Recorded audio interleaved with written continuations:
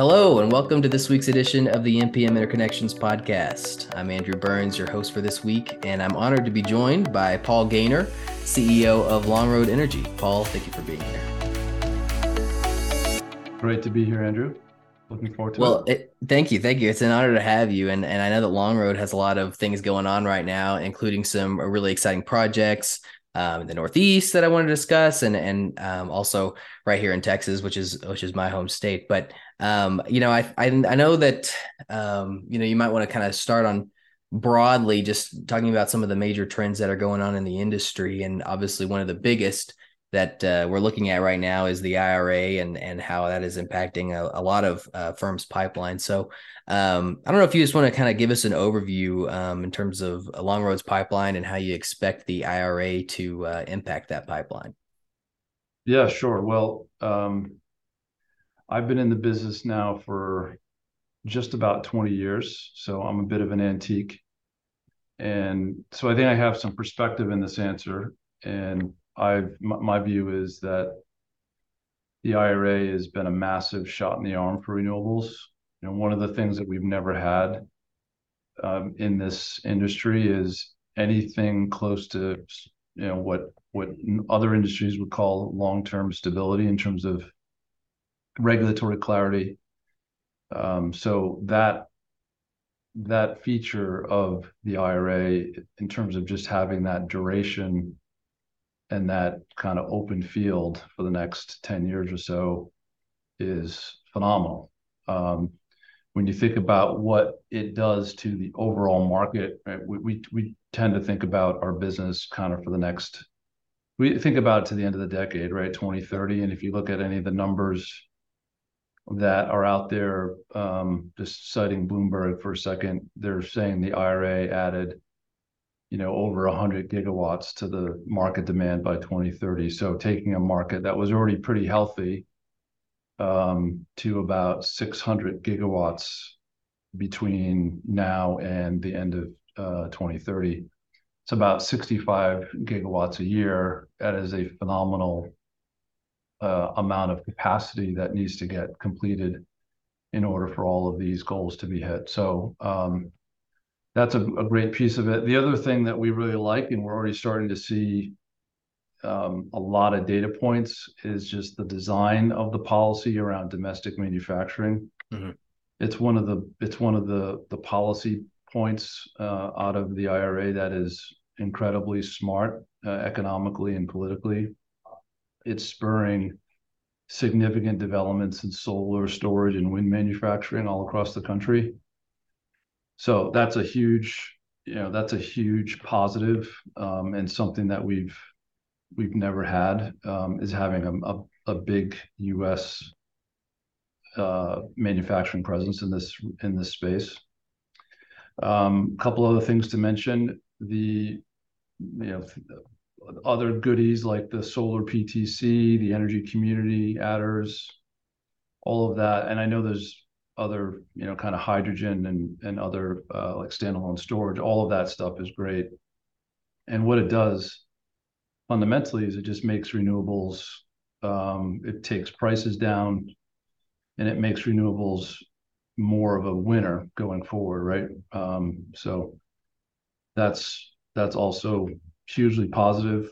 With respect to our development pipeline, we've got about a 20 gigawatt development pipeline, and I'd say the most impact it's had on our process, on our development process so far, really just revolves around energy communities. And that's kind of a new screen that we've been looking at for the last 9 months or so. And so when we're looking at an acquisition or a greenfield development, that's something that could be a pretty material differentiator. Yeah, it's going to be really interesting to see how those ITC adders really impact project development and where projects are cited. So that's something that we're going to be watching certainly very closely here at NPM as well. So in terms of that pipeline that you mentioned, do you anticipate working toward targeting, say 40, 50% ITCs on these projects, like really trying to hone in on those energy communities and focusing on that and bringing in domestic manufacturing? Or do you kind of looking at it as like that's added bonus on top of the pipeline that you have, but it's not really necessarily dictating where you're putting in projects. Yeah, I'd say it's not at the top of the pyramid in terms of what's dictating our development, kind of where we're pointing our development engine. It is though it's an important differentiator, right? So if you're in a state that has a lot of, and we have one example where we have a fair amount of development, and we have one project that is not in an energy community, and therefore that will likely be deprioritized relative to the other Hmm, projects that we have in that state and sure. in surrounding counties. So it's not going to fundamentally change. We'll probably restack the development pipeline and make sure that we have what we think are the most competitive sites up first, and that will make us more competitive. Okay. Well, that'll be an interesting process, it sounds like. I know that I was covering the Umbriel solar project in down in Texas, which is where I'm based, a couple of weeks ago in the PPA that you have going on there. And I understand that that project is utilizing domestic supply with First Solar. So, was that did you have a an agreement or a partnership with First Solar pre-IRA, pre the domestic manufacturing component, or is this a relatively new partnership that you guys have put in place to try to capture those extra tax benefits? Yeah, no, we've had a relationship with First Solar dating back to 2017 when Mhm. what I would call the Trump tariffs first kicked in. One Right. of the things that we wrestled with as a company was basing our forward business plans on, on avoiding a tariff or assuming that the tariff would go away. And that's the point in time where we gravitated towards First Solar, and we bought every single solar panel that we've installed. We've bought from First Solar since then. Wow. Nearly 4 gigawatts of panels since then, and the relationship with First Solar has been great, and they've been a valuable partner. We've also done some development. They have done. They had their own development business. They sold it away a couple of years ago. Right. But before they did that, they had some of their own development assets that we ended up acquiring and taking those to the finish line. The best example of which is the Sunstreams uh, Right. complex in Arizona. So we've got Sunstreams 2, which we acquired from First Solar. We then kind of redeveloped Sunstreams 3, which is now under construction, and we're working on Sunstreams 4 as well. So, and there's more out there. So it's been a great relationship. We'll continue to buy a lot of First Solar panels as we march on here in this decade. Cool. Yeah, I imagine that's a pretty valuable partnership to have, especially now with these additional tax benefits. So, yeah, that's a good one to have for sure.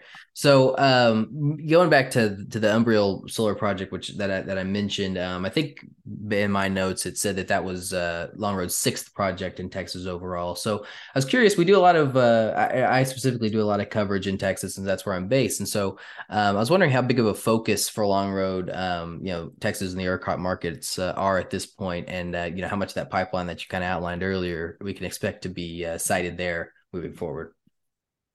Yeah, so Umbriel is actually our fifth project Okay, in Texas. We have completed a total of 1.7 gigawatts, two wind projects, three solar. Four of the five are in ERCOT. Um, Umbriel is actually in MISO South, so right. it's physically located in Texas, but it's the part of Texas that is actually not in ERCOT. Hmm. So it's pretty interesting from that That is perspective. interesting. Yeah, how does Um, that compare with developing like in ERCOT proper? I know that ERCOT obviously encompasses the majority of the state, and so there's developers probably don't have quite as much experience developing in the MISO section over there. But how does that differ for you?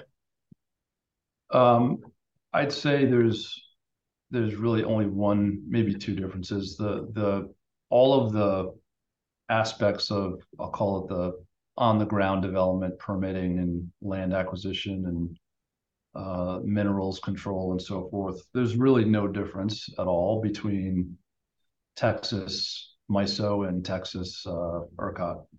Um, we're dealing with all of the same kind of county and state level Right. agencies, and if there's any federal agencies involved, there's no difference. So the real difference is around offtake. So we bid this project into a competitive tender with Entergy Texas, which Mhm. is they are the off taker. So we went through that competitive RFP, which is different from ERCOT for sure. And then the interconnection process was with MISO. Right. And if you just look at the time it took us to get through that process, it was definitely slower Mhm. than the ERCOT process. So in terms of what we're doing going forward in ERCOT, we've got a few projects that we're looking at ERCOT, but right now ERCOT is pretty tough from a kind of a citing new plants. So I think that the biggest issues that we're having right now in terms of growing new projects and growing adding projects to our that will actually get financing and so forth. Significant amount of basis in the system. So depending upon the structure of your revenue agreement, you may be taking more basis or less. We have a little bit of each in our operating portfolio. So there's that. And then the other issue, which is emerging, and there's no kind of solution on the horizon, is just insurance with Mhm. respect to specifically with respect to hail. Sure. Um, there was a major hail event last year in West Texas. Several projects were impacted. We had two projects that were, one of them was kind of minor, one of them was a little bit more than that. Hmm. But coming out of it, that part of the insurance market has really tightened up. And if you're thinking about citing a new project in West Texas, I think probably one of the biggest development issues that you'll have is around where you're going to get your insurance for hail. Wow, So that's a big one. yeah, that's interesting. I had not actually heard that before. So, is that are all of your projects that you guys have developed in Texas and kind of where you focus, are those all kind of generally in that West Texas side, or do you have any activity in like the East or any of these other areas? We developed a wind farm in the southern part of Texas, Okay. and uh, we've developed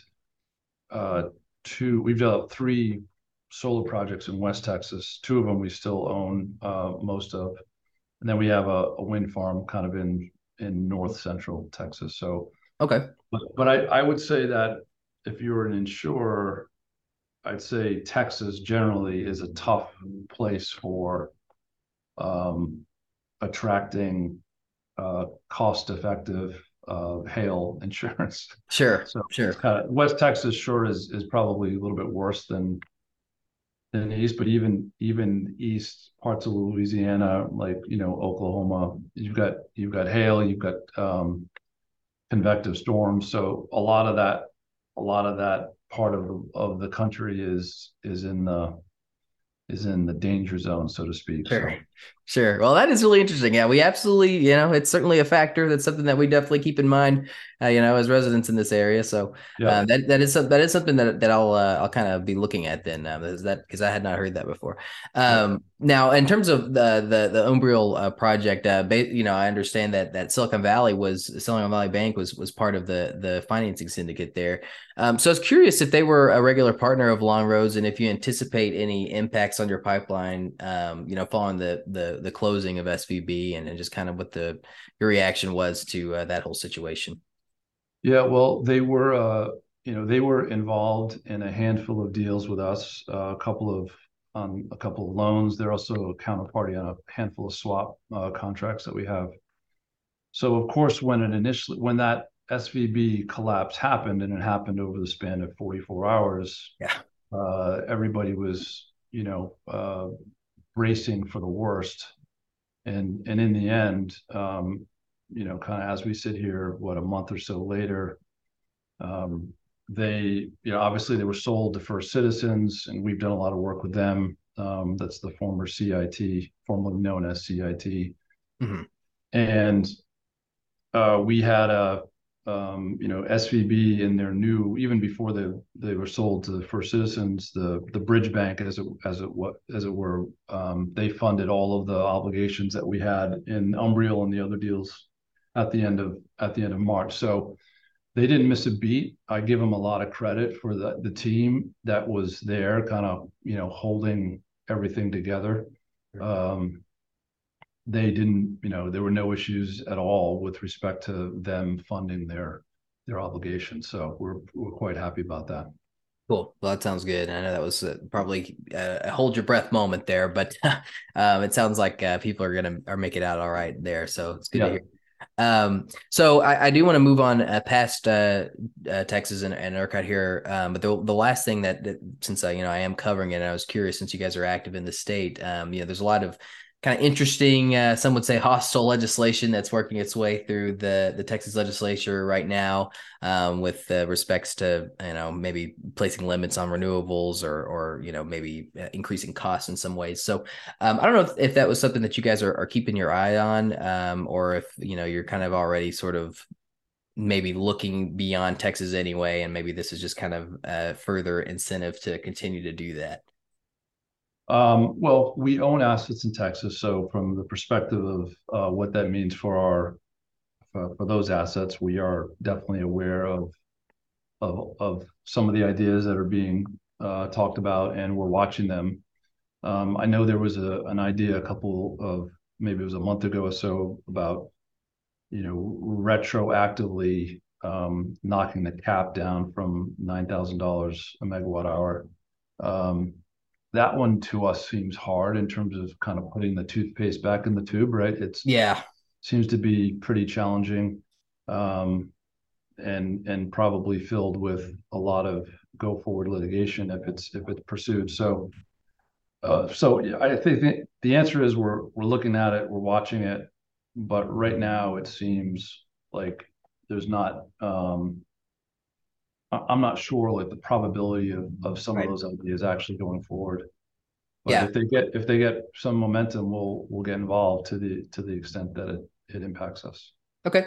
Cool. Well, that'll be something to keep an eye on as well. It's certainly something that I've been focusing on myself, my own reporting. But beyond Texas, let's talk about some of these other areas that where Longroad is focusing. I know that I was reading about your massive King Pine Wind project in Maine, which I understand is a pretty grand undertaking, and has a pretty sizable interconnection component as well. But so you want to talk about that and maybe some of the other areas that you guys are focusing on? Yeah, sure. I mean, King Pine definitely is a big project. It's pretty far out there from a timing perspective, right? It's if we can get the project in a place where we could start construction, in 2026 or 2027. So that's 3 or 4 years from now. That I Sure. think that would be a major accomplishment. So it's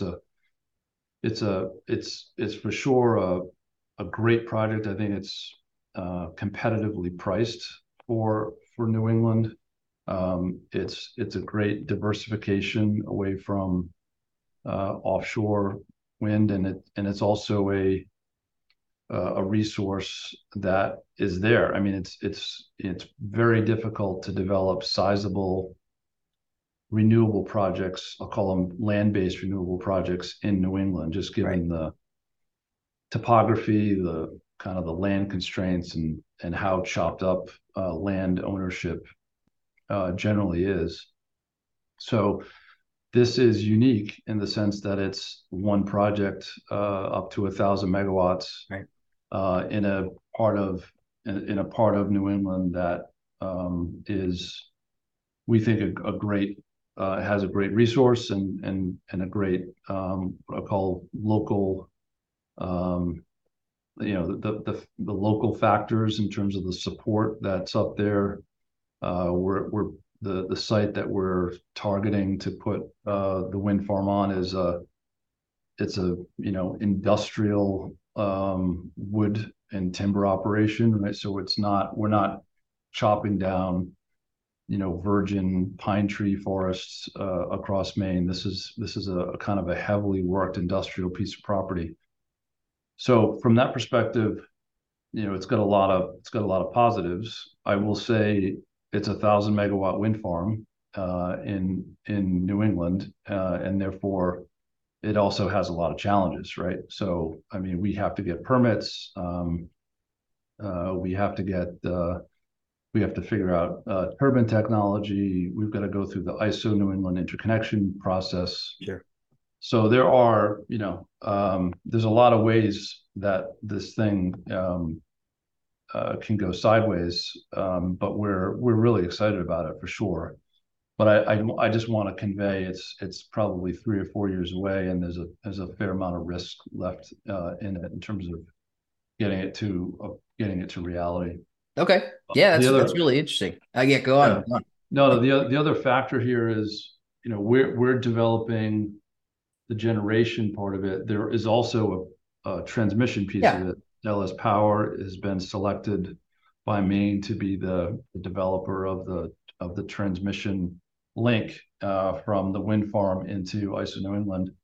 Right. And they also have a heck of a lot of work to do as well, right? Permitting, land acquisition, going through all of the entitlements and so forth is no easy feat, as we've seen with other uh, transmission development in the Northeast. So, Right.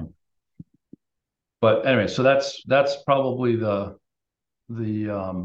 biggest project that we're working on from a scale perspective. But we are working on other projects across the U.S. We're probably in 15 or so states. I'd say the top five, or maybe the top five regions, are Arizona, California, Utah. We've got a fair bit going on in MISO, Okay. um, and a little bit in PJM, as well as New England. So those are probably the hot spots that we're focused on. And then we've got a kind of a smattering of other deals across probably 10 more states Sure. in the country. Cool. Well, anytime that we have a conference where I'm moderating a panel or talking to pretty much any developer, especially those active in MISO and PJM, we find is there's a lot of discussion regarding the ballooning interconnection timelines and costs. And I know that in Maine, you guys are kind of accounting for that. You've got that with King Pine, you've got the significant transmission build out. But are you are these issues kind of impacting where Longroad is citing its projects, or which ISOs, which areas you guys are targeting? And has it caused you to move away from any specific areas? Like you mentioned, you maybe don't have as much in PJM as you might. How are you guys thinking about these things, and how is it impacting that pipeline? Yeah, I think one of the things that, just given our kind of strategy and our ownership, we are relatively long-term oriented, right? So fundamentally, what we're first and foremost doing is saying what is the right part of the country for us to invest in renewable development, um, and so places like Arizona, California, jump off the page in terms of what the demand is, Mm-hmm. and therefore we can take a longer, even though the Cal ISO, the cluster process is pretty, it's pretty long dated, but it's getting, there is a level of efficiency. If you can deal with the time frames, there is a level of efficiency and clarity. Not perfect clarity, and not clarity on every single application that you're putting in, but you can deal with the timeframes and you can kind of put that into your own kind of internal clock. Um, there are there are no places. I'd say the probably the one place that we wouldn't participate right now on the greenfield side is in MISO, right? Even though we just did this deal with Umbriel, that deal has been under development since 2017, right? So we had, again, we have the benefit of having some patient investors, and fundamentally we thought it was a good place for a project, and as it turns out, that thesis paid off. But to go, I don't know how many gigawatts the MISO queue is right now, but if it's at 100 gigawatts, to go be the 400th project and make it a 101 gigawatts and we'd be last in line. Typically, that's probably something that we wouldn't do. So what we're doing instead, though, in MISO is we're looking at acquisitions Sure, of sure. projects that from developers that we think are better positioned, either from an interconnection point of view or from a siting point of view. So you're not going to have to wait 6 or 7 years to kind of get through a queue. So that's probably the one place where uh, that's that's at the top of the list from a development priority perspective. Like, we got to make sure we get through that screen. The rest of the country, I think you just have to have the patience. Hmm. If you think it's fundamentally the right place to be, then you just have to have the patience to get through it and the capital to get through it. Because that's the other thing. There's a Right. lot, it's not for the faint of heart. It's also not for the thinly capitalized, right? So you need a fair amount of capital to kind of navigate through a 3 or 4 year queue. Right. Right. Well, it's definitely an issue that a lot of developers are facing. So it is interesting. Certainly something that we're going to keep our eye on. I was curious. You mentioned there that you're really looking at more acquisitions in terms of MISO rather than really new development. Are you seeing like a pretty hot M&A market in MISO right now, just based on kind of those factors and the fact that it's taking so long for new products to get through? Are you seeing like a lot of M&A activity going on there? We're seeing some, but by no means would I use the word hot to Okay. to describe that market. But yeah, we are seeing some activity. We participated in some processes, um, but um, but I think by definition it can't really be that hot because of the fundamental queue issues. Sure, fair enough. Now, speaking of acquisitions, another story that we recently covered. I didn't cover it specifically, but one of my colleagues, the acquisition of Foxhound Solar in Virginia by Dominion, the utility there. So I was curious, in terms of your relationships with utilities like Dominion and some of these other markets that you're in, are you finding that they are increasingly interested in full-on project acquisition rather than traditional PPA offtake structures? Or is this kind of an outlier for you, and you find that you're still doing majority PPAs when it comes to working with these utilities?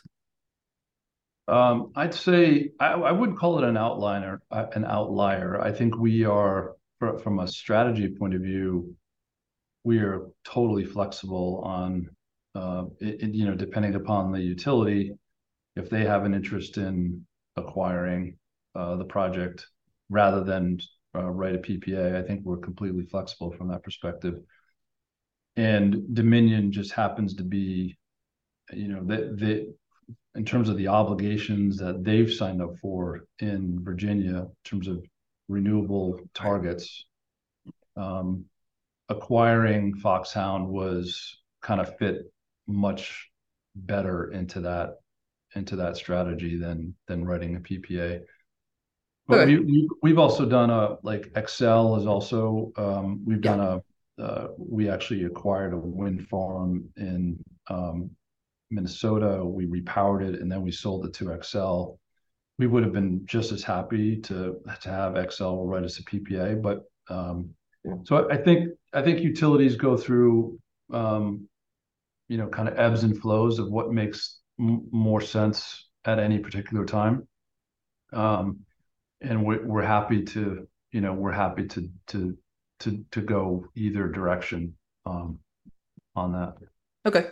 Yeah, it's just something I was curious about. So, we're coming up on 30 minutes here, and so I do want to wind down and let you get with the rest of your day. But I would like to focus down here as we close. And a lot of what we talked about is sort of big picture. Like you mentioned, we like to when it comes to pipelines, we look out to the end of the decade, right? But I'm curious, like over the next 12 to 18 months, what we can expect to see from Longroad. I don't know if you guys have like a specific capacity target that you guys are looking at, or a certain number of interconnection agreements or what have you. But I'm just curious, if you can kind of narrow down for me what we can expect, in that time frame, that 12 to 18 month time frame. Yeah, well, we're trying to over the last couple of years, we've done about a gigawatt and a half per year, and of new projects. So I think staying on that pace or around that pace is probably what you'll see from us. We are of the view that you can get if you pursue volume for volume's sake, we want to do 5 gigawatts or we want to do 10 gigawatts a year. There are some companies that can do that in this market and are very good at doing that.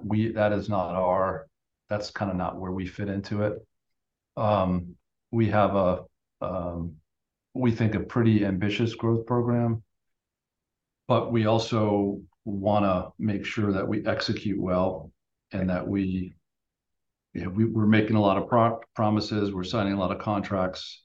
We want to make sure we actually comply with all of the obligations that we're signing up for. We want to make sure that in particularly off takers, right? So some of the like Arizona Public Service is a great example, and the Sunstreams 3 example. They've got some pretty stringent deadlines Hmm. that they're trying to meet from a capacity point of view, and Sunstreams 3 is an important piece of that puzzle. So making sure we actually hit all of those targets is priority number one. And then secondly, making sure that we can continue to grow the business at about the same pace that we've done over the last couple of years. Call it a gigawatt and a half of projects.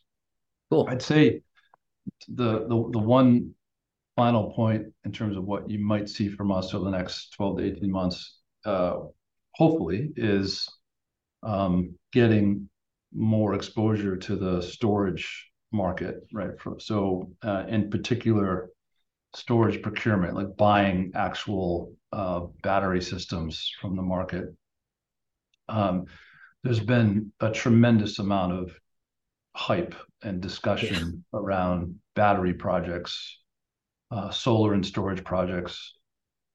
Our experience over the last 2 years, since probably 2 or 3 years since we've got into it, is that storage procurement market is challenging, and there's not a very deep supply um, market right now. So I think that's an issue.